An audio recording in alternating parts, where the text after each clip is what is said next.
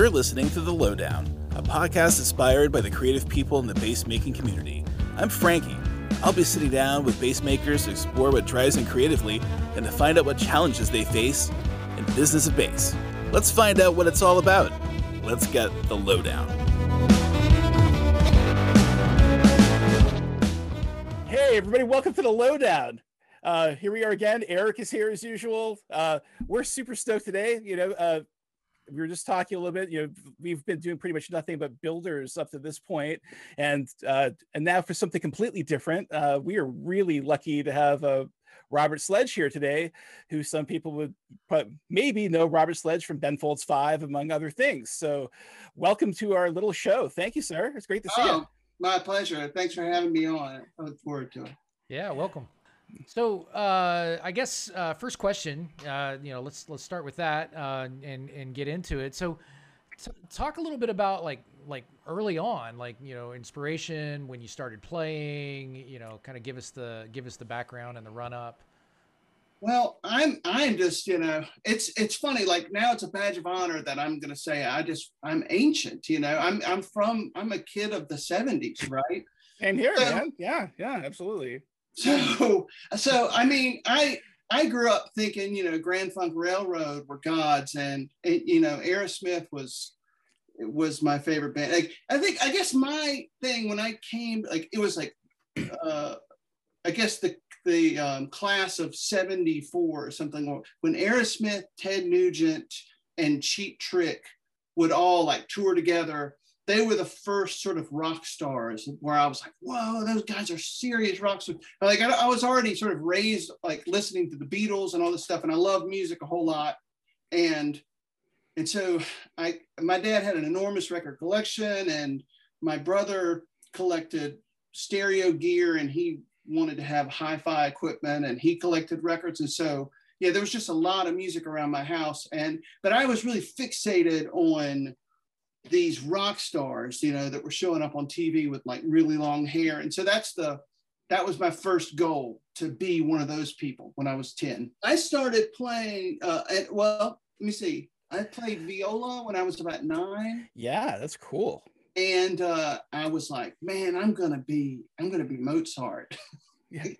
I'm gonna learn how to write music really well. I'm gonna be, this. And then I heard, I don't know who it was that I probably heard Van Halen for the first time, and I was like, oh man, I should play guitar. I don't know. I played bass and played guitar, and my brother sang, and we had a band, and so I don't know. That's I think I'm gonna get off track now. So you asked me that. No, it's not off track at all. That's awesome. I mean, it's funny. I feel like the viola gets a lot of I don't know, undeserved hatred. It seems like, especially violinists, oh, I hate the viola. I hear that a lot, and it's why? It's a little bigger, it's too. I mean, they choose these things. Yeah. These orchestra teachers back in the day, they would choose things based on your size. So my fingers weren't small enough. It was always girls that played violin, and my fingers weren't small enough, so they would stick me on the viola. They're like, well, should you play the cello or should you play the viola? And I'm like, I don't know. But then I picked up the double bass in class and just started playing it, and the guy was like, what is going? And I'm like, yeah, it's like all my sort of folky neighbors who have classical guitars at home, I just sit around at their parties messing with their guitar, learning Barney Miller on their classical guitars, and so I already know how to play something tuned in fourths.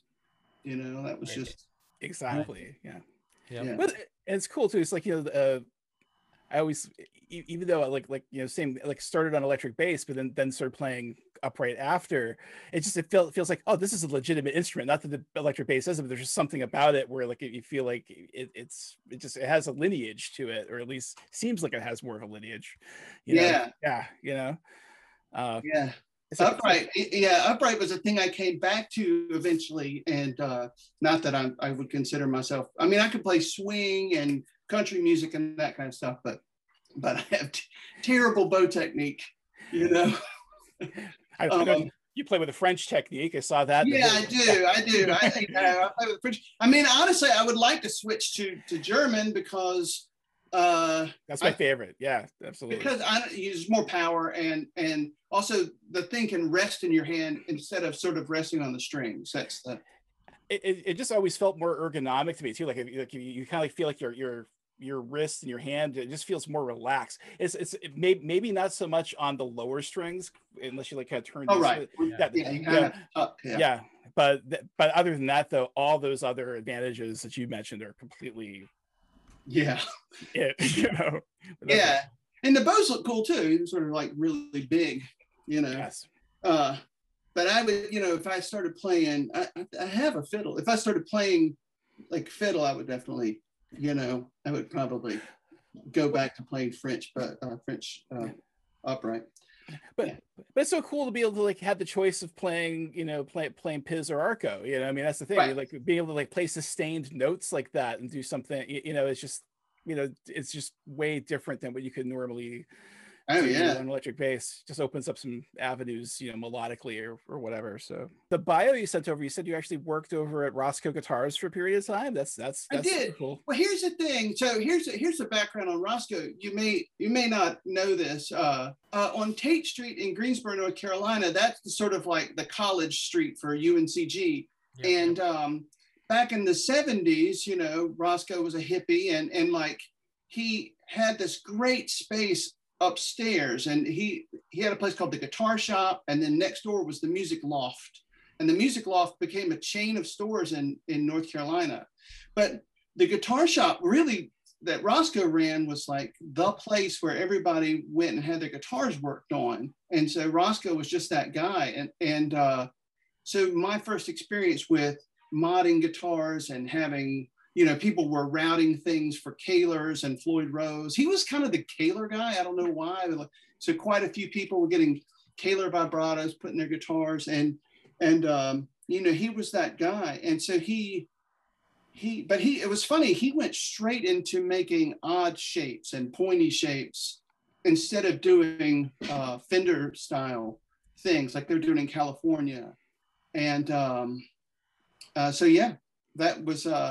So I worked for him at that space, you know, like in 1990 or something like that. And that was cool. I mean, I was what he would call a sanding monkey. I just sort of sanded stuff, you know, I couldn't mess anything up too bad.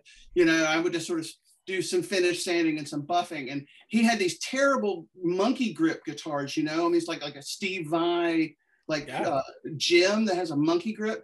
Roscoe had this LG shape, like a Roscoe LG, but with a monkey grip in it. It was horrible. And I had, you know, to finish sand these.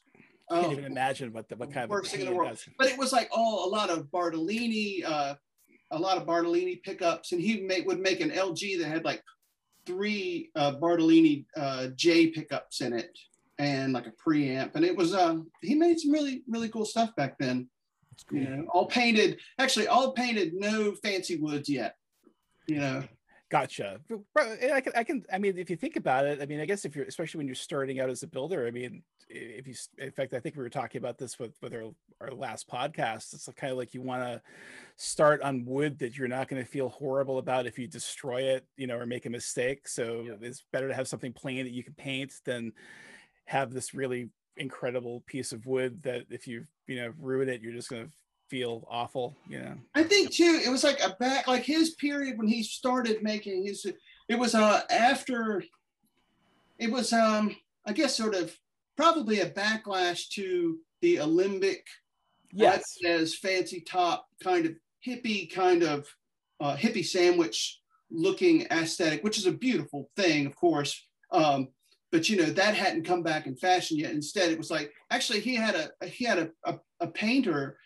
I don't know if the internet will even show, you know, whether this stuff exists on the internet or not, but he had a painter named Eddie who would paint all these sort of risque ladies on guitars and stuff. And so he was selling a bunch of stuff locally.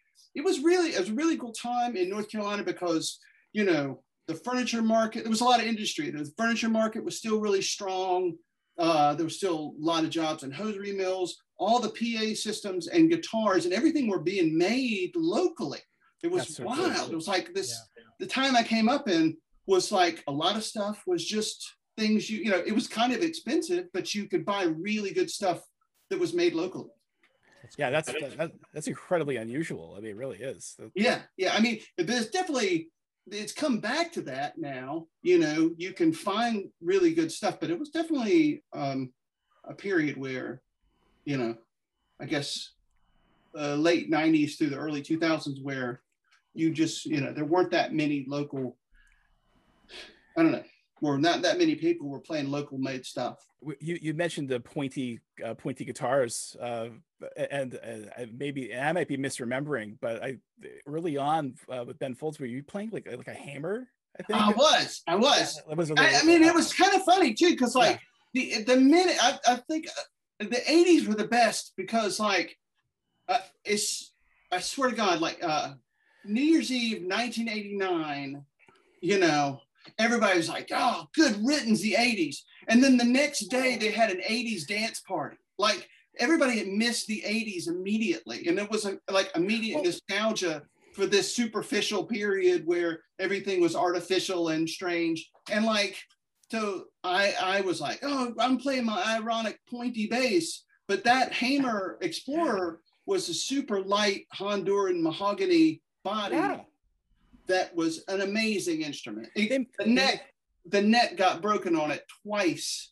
So it didn't last, but it was amazing. That was an incredible bass. Yeah, because if I remember, those had also sort of an Explorer headstock, but you had like a little bit of kind of a lip on it. But I don't think they had a volute, right? They're kind of like volute-less, kind of like how Gibsons are. So if if it fell over you, it could break really easily. Yeah. But no, you're right though. It's like it kind of like the bass that I like immediately like associate with, you know, like Rick Savage and Def Leppard and exactly. And here's a guy in a band who basically looks like a jazz trio and just rocking the hammer. I just think that's awesome. Yeah. Oh yeah. That was fun. I mean, you know, it's just fun to sort of genre hop and to kind of mix things up. You know, I mean, but it was way better than any Fender. Like, it was really hard to. And I didn't understand also that I really loved the PJ setup, and I kept trying to play jazz basses, and this is just me. I'm like, man, I want to look like Bootsy or Larry Graham or something like that. I want to play some cool bass with like block inlays, and I kept trying jazz basses, and it's just it's just not really my thing. So that Hamer with the PJ, that was a really cool thing. And also, I have to say this about wood choice, and I know it's dangerous because some people get all crazy about what woods sound like, but I know what some woods sound like, and they sound like what I think they sound like. And mahogany has where the low end fundamental peak is. It's perfect for pianos to blend with a piano. I mean, and you know, I guess the fusion people kind of discovered that a long time ago. Alphonso Johnson, somebody like that. You know, a lot of those people would play mahogany instruments and stuff, but yeah, that sort of like, instead of that scooped ash or the broad alder, the mahogany has a little punch down there. Yeah, like it's kind of like a thicker lower mid-range, basically. Like it just has a different voice, you know. Yeah, somewhere around like 120 or something. It just goes bam.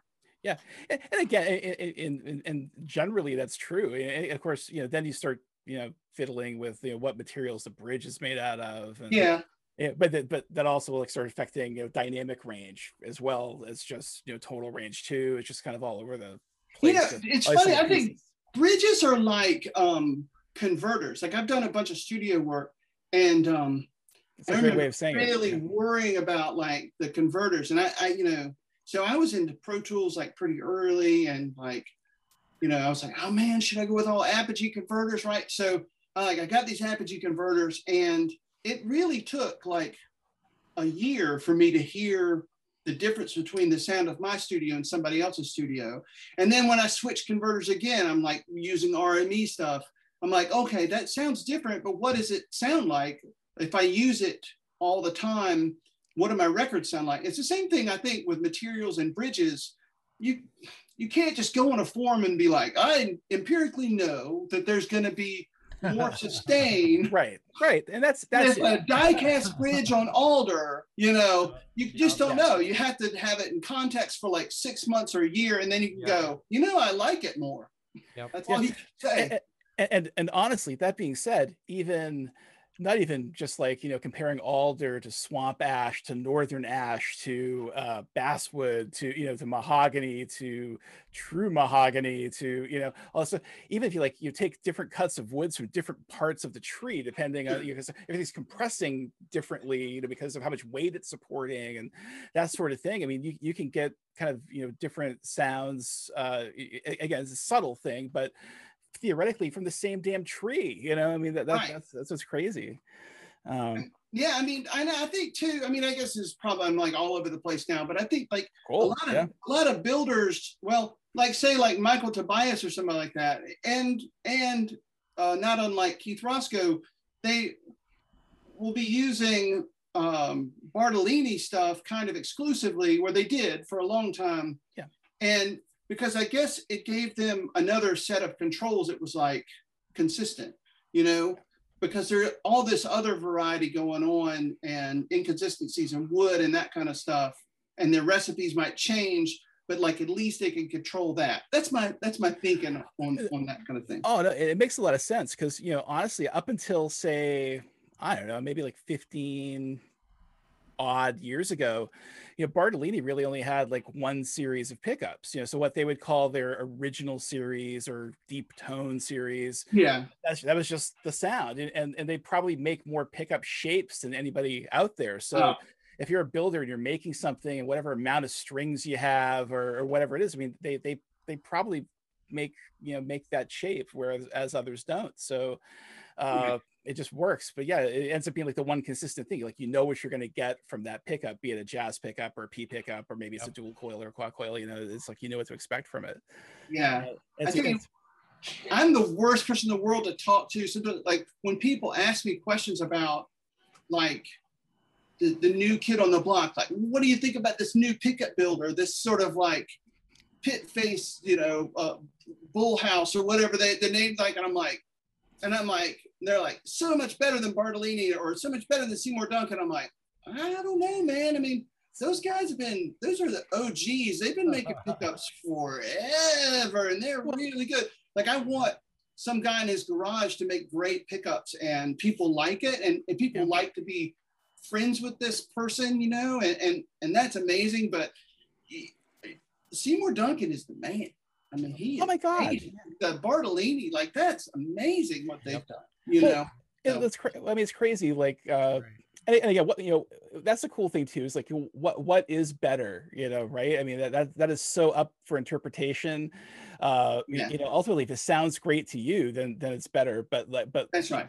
I mean, Duncan, for instance. I mean, my gosh, they bought winding machines from the original Michigan Gibson factory that they wind like Gibson PAF reproductions on. So like you literally get a pickup that's more authentic than you can get from Gibson from Seymour Duncan, made on the same machines and the whole bit. It's just his knowledge is just crazy. Yeah, I mean, and also about pickups too. Like I mean, like I would say like Bartolinis are probably, I have a soft spot for them because of the Roscoe thing. I was able to put Bartolinis in multiple different instruments and hear my instrument change in a cool way and sort of be more hi-fi all of a sudden. And I was like, this is great.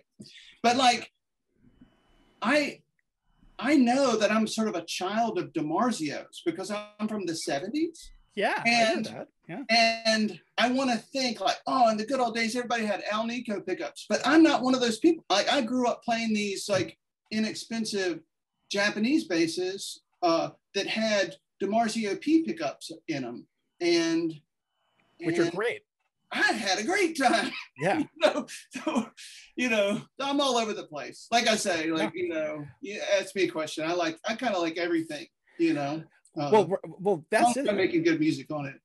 Well, that's it. I was reading some of your bio, the fact that, you've done, you basically went from learning the bass at 11 to like playing prog rock to playing basically thrash funk, playing jazz, it's just, just very eclectic. And I think for the most part, it seems like I meet a lot of bass players that are like that. We kind of like lots of stuff. Yeah. Back in the 80s, I definitely got into, I guess, heavier music, like Sure. Mostly kind of punk tinged metal, which kind of became thrash metal, and then California had this amazing outpouring, like in the late 80s, with like Fishbone's incredible. Primus and Jane's Addiction and the Chili Peppers, and that was a huge influence on me. Like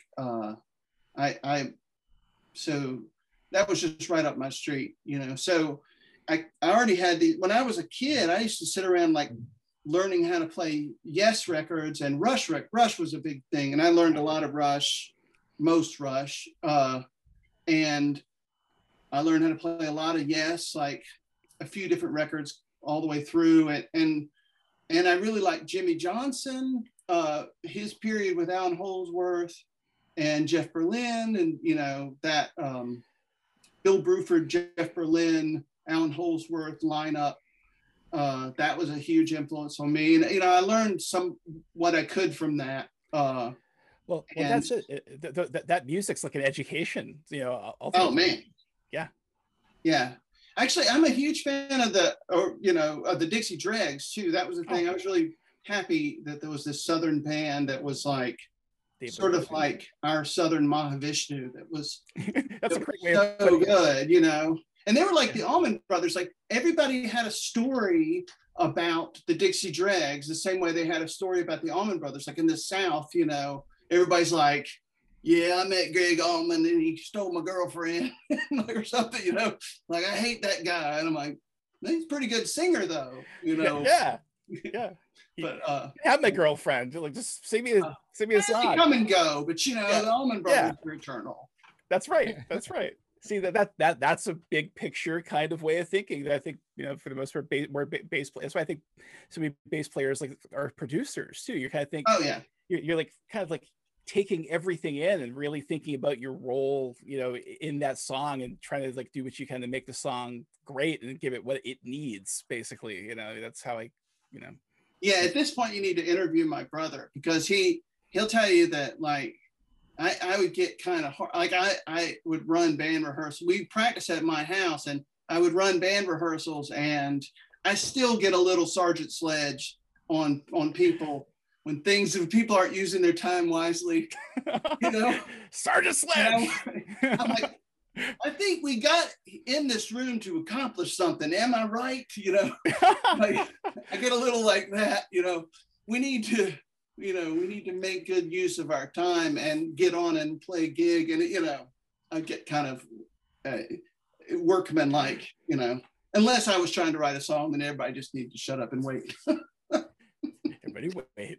Well, right. It's great to have fun. Like we're having fun now, but at a certain point, you get everybody together in the same room. At some point, something has to get done. Yeah, I mean, that can be fun. Yeah, and to your point about being a producer, that's the origins of that sort of organized approach to getting some music done, which is really like a lot of people is really appealing. A lot of people are like, my band is just all chaos, and can I please come over to your house and record? I'm like, sure, and we'll do a session, and I seem to have all the gear and know how to use my time. Right. And sometimes, there might be something, you can say something to somebody in the band that maybe somebody else in the band couldn't say to somebody in the band, it gets something out of that, right? Because it won't be a personal thing. It'll be more like a creative choice kind of thing, right? Yeah. Well, yeah, when Pro Tools, like I was during that sort of first, wave of people, and I would just be like, hey, y'all have got 5 days. Y'all got 5 days of recording, so I can't do 4 days of guitar solos. So we're just going to do a best of, and I'm going to comp it like in the next couple of hours, and that's going to be it. And of course, the guitar player's like, "Oh my God!" And I'm like, "So maybe you should consolidate your ideas and lay down the thing that you want to do." And everybody's in the background going, "Keep saying that. keep saying that to that person. So yeah, you're right. There's a lot of times when I was the bad cop, and I would be like, hey, you need to make a point. It's a hat you have to wear. Yeah. It's about, and sometimes I think that interpersonal relationship, with members of the band, that's probably just as important, in terms of getting things done and getting across creatively what the vision is. You need somebody to do that. Yeah. I mean, that being said, of course, I understand what it's like to sort of like really woodshed an idea. And sometimes it takes a long time for you to feel like you're done with it and all this stuff. But, every different approach works. There's no wrong approach, but, you gotta try a few before you get it right. Because I mean, we made a lot of records. We made a lot of tracks in Ben Folds 5, and sometimes everything would just feel like perfect. I'm like, this is going great, and Ben is sort of like looking down into the piano, like he's not accomplishing what he wanted to accomplish, and I'm like thinking to myself, this is the greatest thing I've ever heard in my life. Like, how can he, but it's just not. It's not checking all the boxes for him, so I have to be available, for him to work that out until, he's satisfied, otherwise it's just going to be miserable. I don't want to go on tour with that guy who's just like, I'm going to hate forever that we laid down that track on that record and I have to play it every night wrong, so, right. Yeah. I can imagine, you're writing a song. It's kind of like your baby, essentially. So if you, basically you made your, maybe you thought your baby was a brunette, now it's a redhead, or whatever. It just isn't what you wanted. But having the vision that you wanted or intended or whatever. But it's all indefinable, I guess, to some degree. Yeah, I mean, it's whether we're talking about producing or running a business or whatever, or writing a song, I don't know. I mean, I think that it all, as long as it's all in the service of the good that you kind of want to create. If you're trying to, if the big picture is that you're trying to sort of move your good idea forward with a crew of people that you really like, then sometimes you have to take a couple steps back to do it right, and sometimes you have to speed it up. That's right. During the pandemic, like, what have you been doing, like, during the pandemic, in terms of like musical stuff? I mean, obviously it's been hard to get a bunch of people to go into the studio. Different worlds. I've done a few sessions that were just sort of limited amounts of people. I'm really fortunate. I have a studio literally in my neighborhood. In Chapel Hill, I'm super fortunate. Though it may not be the center of the music world as much as it thought it used to be, there's still a lot of people here that make a lot of music. And there's a studio called the Rubber Room here in my neighborhood, and I can go up there and play on people's singer-songwriter records all the time. I mean, I don't know if you ever heard of a band called Mandolin Orange. They're like an Americana kind of folk band. I'll check it out. And they're literally my neighbors. I mean, they used to live right across the street from me. Now they moved down the street, but all their early stuff was made at that studio up the street. And there's a big bluegrass scene. So there's a lot going on around here, and I'll occasionally pick up a recording session.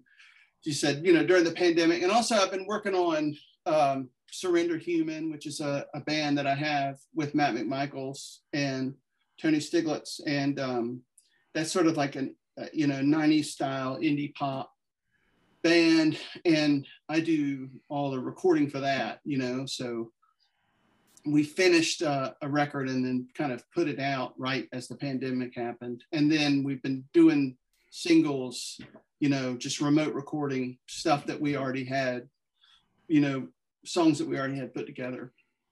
But I think that's going to be ongoing too. Oh yeah. It's in some ways, like you're talking, like having in some sense having the time restrictions of actually going into a studio, like a studio you're paying for time, and can be a good thing in terms of that good pressure of getting something out. But at the same time, sometimes it's just nice to go, hey, I can just let this take the time it needs to take to gestate and become something great on its own time too, at home, so yeah, I like it all. I mean, I kind of think that it's really good for people to work out their sound at home, and learn how to do it without an audience. Yeah. And it's definitely a skill, like playing with a metronome is a skill. How to be yourself, even though you're playing with a metronome, how to sound like a human being, even though you're playing on a DAW and playing in a way that's a huge, I need to have my own podcast about this, but so there's a lot to be learned from playing remotely that I hope that we're going to take into, we have to, that's what's going to happen. We're going to take this into this sort of post-pandemic kind of time. But, a lot of people I know are getting their workstation chops together and getting their equipment, pro enough to release tracks or to contribute to tracks. And that's been a really good thing. I think drummers have it the hardest. Drummers and loud guitar players, Well, right, especially like with loud guitar players, where part of their sound is the fact that they don't think they can get their sound any other way other than like just pushing the tube amp to its limits, and there's no other way to get that sound as far as they're concerned. I mean, then you're gonna have a hard time. Yeah, I really have cracked that. I figured that. Yes. I know it's not true. I just saw a podcast where a guy from Jensen was talking about the way speakers react. And he was saying that this is him. He was saying it's absolutely not true that speakers are going to sound better at a certain, almost push to their limits. They have right, there's a sweet spot with them. They have, they have a really wide sweet spot between basically pushing like 1 watt, that's fine, and pushing like, 2/3 of their total power, that's fine too. So it's more to do with the front and the back end of the amp than it is to do with the actual, whether or not the speaker is saturating this, if you want a loud room, that's one thing. You can have a ribbon mic in a loud room and you're getting it from front and back, or an Omni mic or something. That's another thing. If you really want to make a room vibrate, that's a totally different thing. But the speaker itself saturating, I just think that guitar players are making themselves deaf by trying to play too loud in a room when they could be doing other things. They, you could just run a really high gain pedal into the front of their amp and then record it quietly, at about 70 dB. And believe me, I've done like thousands of experiments on that, and it's just fine. Yeah, and just fine. And there's certainly no shortage of great load boxes, to put between heads and speaker cabs at this point either. I mean, and there's excellent simulators being made now. Yeah. I think the aux box is amazing, and a lot of people are tweaking those things to get really excellent results and stuff. But I have to say that I don't even think they need that. I agree. I think it's cool to buy new stuff and to change things up and to get new sounds for sure. But, like if you're recording at home, like what's your signal chain like? I have kind of a mod. Like I got into modular synthesizers really hard a few years ago, and really wanted to modularize all my stuff because I have lots of different kinds of gear. So what I did was modularize my bass amp and my guitar amp system. So I have, I'll do 2 different mic or DI sources at any given time, right? So it's all modular. So I can run a ribbon mic on a guitar cabinet and a condenser, or a DI and a DI and a mic. But most commonly what I'll do, I have a Demeter preamp and I run that into like a crown amp, and I have an amp cabinet switcher. Yeah, so I have one of those, and I have a few different cabinets, and so I could switch between cabinets at any given time. But so I'll run really hot signals into my Demeter, out into my crown, out into a couple of different sort of guitar cabinets. And I never run anything above 80 dB. I'm always really hitting the front end of the amp really hard. And I use a tube condenser on a guitar, a little small guitar speaker, and it sounds great. I've done it with 12-inch speakers, I've done it with 15-inch speakers, because I've got all these things on a switcher, and I can literally just move the mic stand up or down to hit different cabinets. I have various DIs I can use too. I have like those old triad transformers that they put in the Acme DIs, like the Motown. I was fortunate enough to just get some of those original DIs. And so I have those, and so I can intermix that and Jensen DIs. And so I have a lot of different stuff, but most of the time it's a Rode tube mic with an old Telefunken tube in it, and a guitar cabinet. That's very cool. But it sounds like you basically have everything kind of like set up and ready to go, so you can just basically choose what you want to be active, essentially, and go for it. That's right. And there's just a pedal board sitting on top of a Rode case, and I just kind of reconfigure the pedal board to get whatever sound I want into my Demeter preamp, which is kind of like a dual Showman. That's a Showman circuit.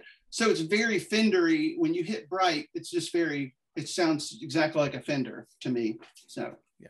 Well, I mean, I started getting into electronics a little while ago, and the thing you start finding out is that pretty much every amp in existence is kind of like a variation on some other amp, basically. The Marshall is like a variation on whatever, on a, I can't remember which Fender, but and then the Fender, of course, just a variation on an RCA radio. Yeah, which makes total sense. I mean, when you get right down to it, you kind of see the evolution of it, essentially. I mean, to me, it's kind of neat that like distortion ended up being a thing. Something that designers of that equipment certainly probably wanted to avoid, and it ended up being something they're like, oh, that's that sounds cool. I mean, it just kind of took off. I saw that great Origins of Fuzz that Josh Scott, is that his name? From JHS. Yeah, he's awesome. I love Fuzz. Yeah, and he was talking about the broken channel in the console in Studio B, maybe in Nashville, which I've been to a lot, actually. Not that they have that same console, but the Marty Robbins track that has the original fuzz on it, that's amazing. Somebody should actually make that thing, instead of remaking the Satisfaction box over and over again, the Maestro fuzz. Just saying, somebody should do that. Maybe that's something that maybe that's what I should do. Right? Maybe you should. Yeah. They said that that's a transformer, and it's not just like, it's not a cascade transistors. It's like a transformer problem that created that distortion. And later, what they did was they put a couple of transistors in line to they would overdrive it. It's really fun. I mean, I've been tinkering with guitars for a really, really long time. I mean, I've been taking them apart and cutting them, and sometimes I cringe at the things that I've messed up. But my brother would get the stuff from yard sales and just bring it home, and I would take things apart. And so, I've seen PAF pickups. I was like, why does this say patent applied for? On the bottom of this thing, and I give the guy his guitar back with his pickup in it. But I definitely had a lot of stuff in my hands, but as far as like modifying things, I guess I know a lot about gear, but I always hit this, like, I have this theory, like if I'm playing it for about 5 or 10 minutes and I'm not thinking at all about the sound or analyzing it at all, and it's just working, I'm like, okay, it hit that 5-minute mark, so it must be good. I don't know how much it costs or who made it, but it's working. It's working for me. It's great. No sense overthinking it at that point, I guess. Yeah, I mean, sometimes you just can't be analytical. You just have to just enjoy it. Yeah. But yeah, I say that. I'm a total hypocrite, but because I love to talk about what kind of windings the transformers were made of and shit like that, but sometimes it is fun to just enjoy it, I was looking through like some of the other like folks you've played with and stuff, and you, again, like it's pretty diverse, with Thompson Scroll Net Zippers and Yeah. all that kind of stuff. Yeah, is it like, is he local as well, or is that how you know him? Or Yeah, Tom Maxwell, the Squirrel Nut Zippers. There was a big swing revival in the '90s. I remember, and yeah, it's cool. and the Zippers were sort of like the sort of real strange, unsophisticated, gutsy kind of raw version of that. And there was a lot of people in LA who were like really slick and pro, or on the West Coast, they're really slick and pro sounding. But the Zippers had this, very sawdust kind of, it sounds like a house party, that just got recorded. And so Tom Maxwell and Jimbo Mathis were just amazing. And they split up, and I was good friends with Tom. And so I went out with Tom and I would play upright bass, and we had sort of the second Zippers for a while. It was like most of the Squirrel Nut Zippers with me on the bass, but without Jimbo and Catherine. And I was raised I listened to a lot of jump swing and swing music as a kid from my dad, who had a huge jazz collection, and I listened to a lot of that stuff. And so I was so happy to do that. Not that I'm some fantastic upright bass player, but I was just enthusiastic about it. Oh, yeah. So we did do that for a while until Tom, wanted to change his direction. His jump swing seemed to be waning, Well, it was definitely interesting because it was like it was kind of like became a thing for such a short period of time. It was like it was there and it just seemingly, was there and gone basically. Yeah, I mean the '90s were weird like that. I mean, you start off with really heavy music, and then it turns into kind of, well, you like had sort of the death throes of metal and thrash, and then that goes into grunge, and then you had this weird period in the middle where Ben Folds 5 and Cake and these sort of strange genre hopping sounding bands, that Bare Naked Ladies were definitely one of the people, they we all had we were kind of musicologists and sort of had our feet in different places, and then how did it end? I don't know. It ended with hip hop, but the Squirrel Nut Zippers is definitely like a big swing scene. Cherry Popping Daddies, Royal Crown Review, Squirrel Nut Zippers, all those bands. You get the Gap commercial with Louis Prima soundtracks and stuff like that. And it was really a fun time. And all those bands would play. You would get this big. You get like Smash Mouth, Ben Folds 5, the Squirrel Nut Zippers, and Duran Duran on a big bill. I would come home and tell people this concert that I just played, like, in Washington or San Francisco or something like that. And they're like, "You did what?" I'm like, "Yeah, that's all those bands were on the same bill." Back when radio was like really important, Well, like when you were talking earlier, I think you were talking about like seeing was it like be able to, you're coming from like a time where you could see like, was it like Nugent and like Cheap Trick and like Aerosmith at the same time, I mean that's just nuts that they'd all be on the same bill, I mean it's just kind of crazy to think about. Well, yeah, I mean, we have that sort of rear view mirror, we have that sort of distant perspective, but all of those bands, that was their coming out period, Right. And they all were slightly different, and they hadn't yet become rock legends, who knew whether they were going to have more than 2 albums in them, and they all became institutions of sound. Like their personalities, diverged, and they became these cornerstones of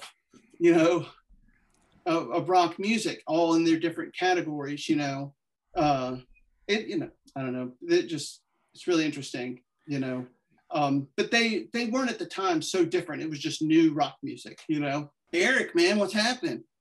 I've been listening to you two talk, and I'm like, man, like I remember all of these, like, cause I was, I was born in '75, right? So, like I'm you know, I'm listening to all of the stuff that's going on over the last 20 years, and I'm having these flashbacks of, you know, like I went to Van Halen, like when they were playing in St. Pete. I don't know when the heck that was. That was like a thing in the 90, what was that? 92, 93, something like that. Oh yeah.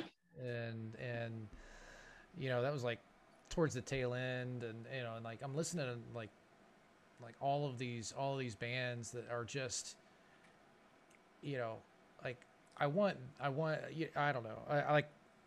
I sort of want that back. Right. Yeah. Is there you know, there needs to be a resurrection of, you know, being able to go to shows and being able to, you know, experience that live, and, you know, there's just, everybody's missing it. And Oh man. I feel like there's such like a pent up demand for that right now. You know, as soon as, you know, COVID shots and all this other stuff kind of kicks in, I think there's just going to be an explosion of people just like taking off work and, like, you know, just going and doing things and getting outside and doing, you know, shows and just sort of like living life maybe Yeah. in a way they haven't been able to do in the last year, right? The spectacle of like that mass gathering, and then, you know, the focus of the show. Yep. You know, that was a ritual that I grew up on. Yep. You know, and you know, that, like, for rock and roll and guitar music, that's a special kind of, there's a special kind of way of doing that. You know what I mean? You're focusing on players. Yep. You know. So. And the show's had so much production value too, in terms of just, you know, just the lighting, and then going to like your rear screen projection and experience, all this kind of stuff. Just yeah, that's show, right. I mean, you're right, totally right. Like the social experience of having that, the electricity of having that many people around. That's like, yeah. That's what plants it in your soul, right? You know, it just, you know, the more sort of senses that you activate, you know, in an experience, the deeper seated it is, right? I mean, there's been studies on that and everything else, and I think, you know, nowhere is that more sort of seen when you go to a show or you have an in-person experience. You know, it's one thing to just listen to it, you know, in headphones, right? I mean, even that, right? So listening to it, you know, in a room, and then listening to something with headphones, right? And then listening to something and also seeing it, right? You know, and then obviously involving the other senses, you know, touch and smell and all of these. That's where, like, you look back, right? And you just sort of re-experience it, you feel it, you know, and yeah, so it's pretty cool. I mean, there's a thing like, you know, we have mirror neurons, right? Where, you know, people get around each other and they want to finish each other's sentences and stuff. Or, you know, you watch somebody else. In my case, like, I won't be that familiar with an artist, or like I'm maybe not totally sure about something, but I'll be watching somebody else really loving it, and it makes me happy. You know, I'm like, man, they're really getting off on that. That's a cool thing, you know? Like, so going to a show and sort of like feeling a little like out of sorts, and all of a sudden everybody's super excited, and just being around lots of people, that's an experience that, I mean, it doesn't even matter almost like who the super weirdo is on stage. You know, you don't really even want to know them, but they're this master of ceremonies, and they're putting on this huge, like, great event, and everybody's just having they're like a really great host to a party, you know? And that is just part of the culture I really, well I that's really it. Miss.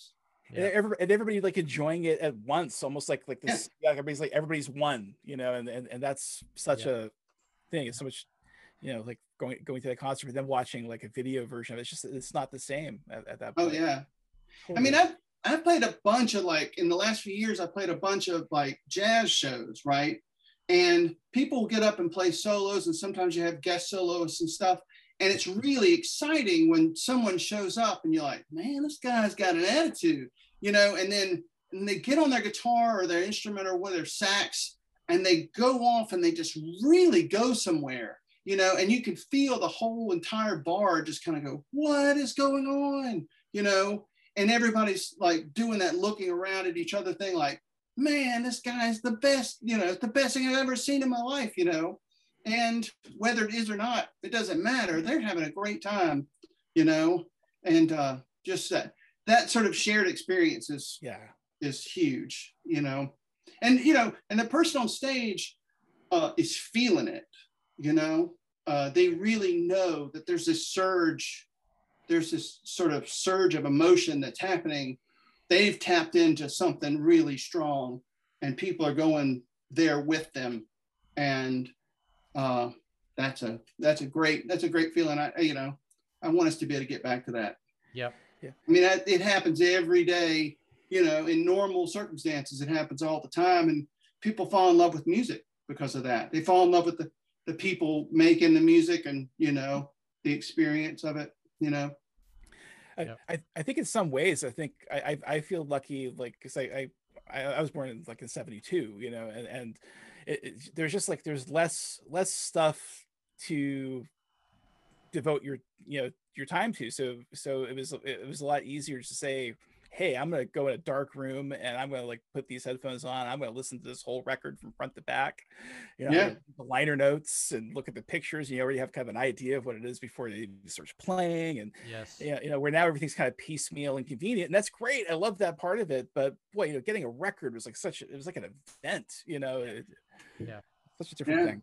Yeah, it's part of that experience. Absolutely. Yeah, there was just, there was a lot less. It was half the amount of people in the world when you were born, True. Yeah. So, and there was less people to sort of go talk to about your record, and, being bored and having to, create fun stuff to do in your bored time without as many people around. That was just a normal thing that you had to do. So looking at the artwork of the record and reading who was the assistant engineer and the actual real name of the artist, you found out in the writing credits, stuff like that. That yet again, this record was recorded at A&M Records. Why does every record that I like recorded at A&M Records? Right. That kind of stuff. Yeah. Well, why does this engineer seem to be on all the records they like? And because Ken Scott's really good. Yeah. Right. No, it's true. That's what would end up happening. Yeah. But that definitely, I think the experience, it's a weird thing. I feel very, very, disconnected a lot of times to new music. And I hate that. I'm like, oh man, times have changed. I'm like, don't be such an old person. The minute I actually go looking for the stuff that I liked originally about music, it's still there. It's just, there's just, like you said, there's just a lot of noise out there, and you have to sort of fight for that space where people are producing, records on vinyl, and you have to listen to the whole entire thing, and it's still, there's people still trying to do that, but it's a strange time, you have to force yourself to, focus on it. You ever find yourself, I'm sure it happens, where you just kind of I don't know, get an inkling just to listen to something you haven't listened to in a long time, and then you kind of brings you right back to where you were, what you were doing, how you felt when the first time you heard it, that sort of thing. Just yeah, definitely. I have a bunch of vinyl, and I just got an old stereo. I got a Sherwood from a friend of mine who he's sort of my partner and my mentor in a way. He fixes old stereos and has taught me a lot about electronics. And he had an old Sherwood and he refurbished it.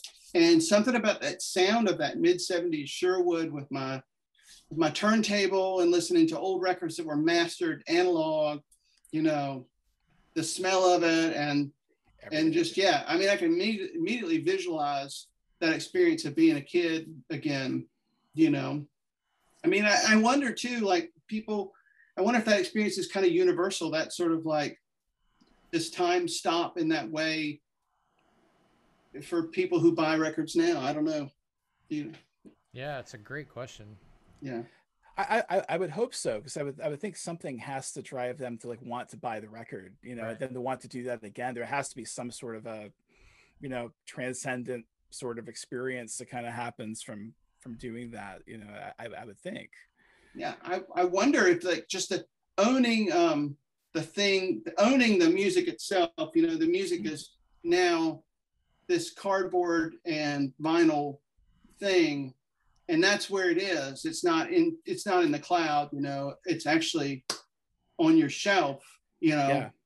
And it's a physical tangible experience, you know, and this mechanical experience of putting the needle down. And that's, you know, as strange as it is, it's really a strange process to think about grooves on a record, like, and how that's cut and how that becomes electricity. That's really strange. But like, you know, but that I think that does lead people to these quieter moments, the mechanical, the physical experience, you know, the mechanical interface with the record and all that stuff. It leads people to a path of a quieter experience. I would have never thought I would say those words 40 years ago, but I think it's the truth.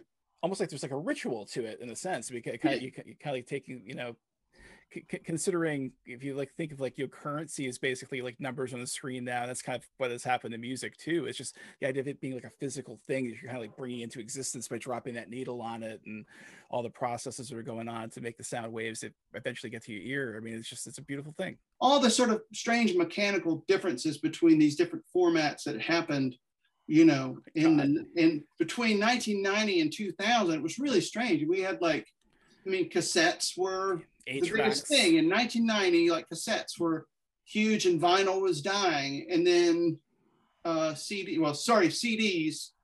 You know, you had vinyl, cassettes, CDs, then like mini discs or something. You know, yeah, and like, you know, things like that. Remember singles?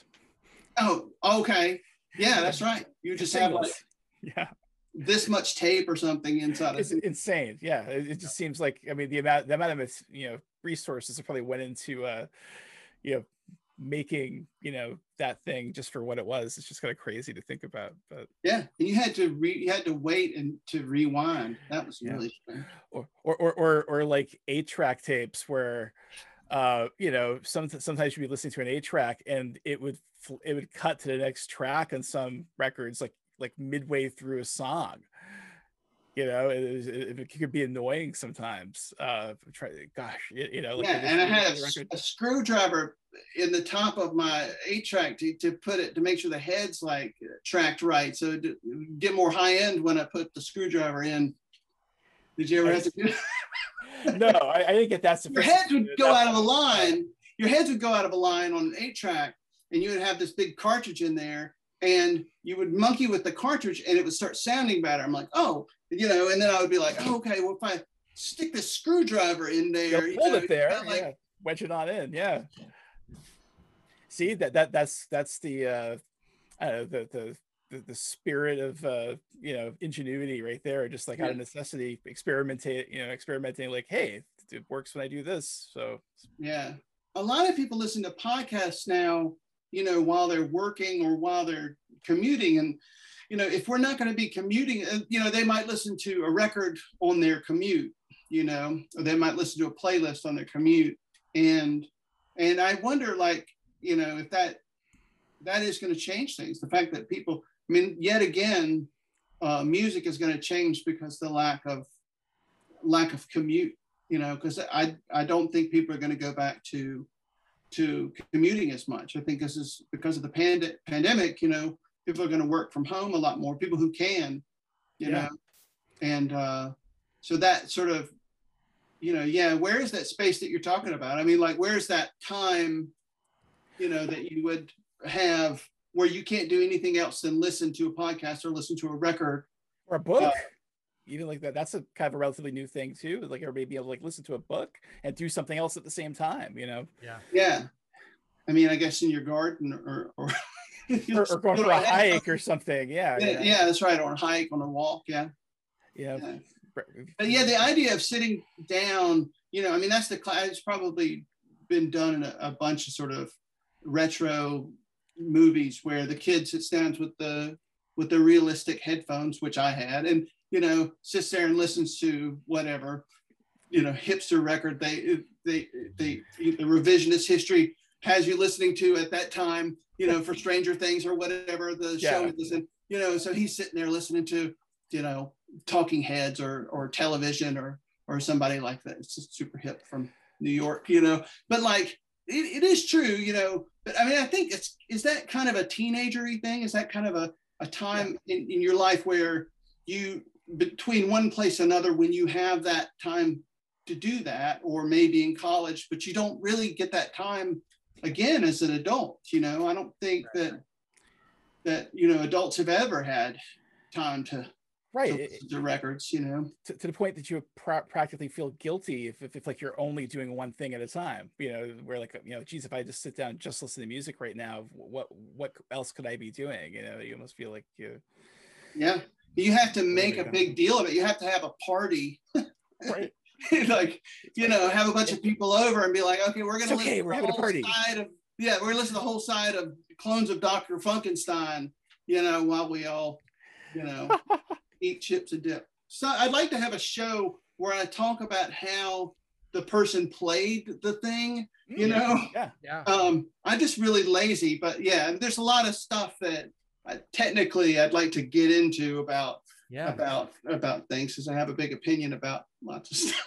Thanks for being a real pleasure to meet you. This is just really kind of chance, and I didn't wake up today thinking like, hey, we're gonna have Robert Sledge from Ben Folds 5 on our show today, and get to just hang out and talk about random stuff. I mean, this is like, this is Christmas for me. So I know, right? Well, it was funny. I had a great time. I appreciate it. Thanks. Me too. Yeah, absolutely. Thanks for coming on. And my pleasure.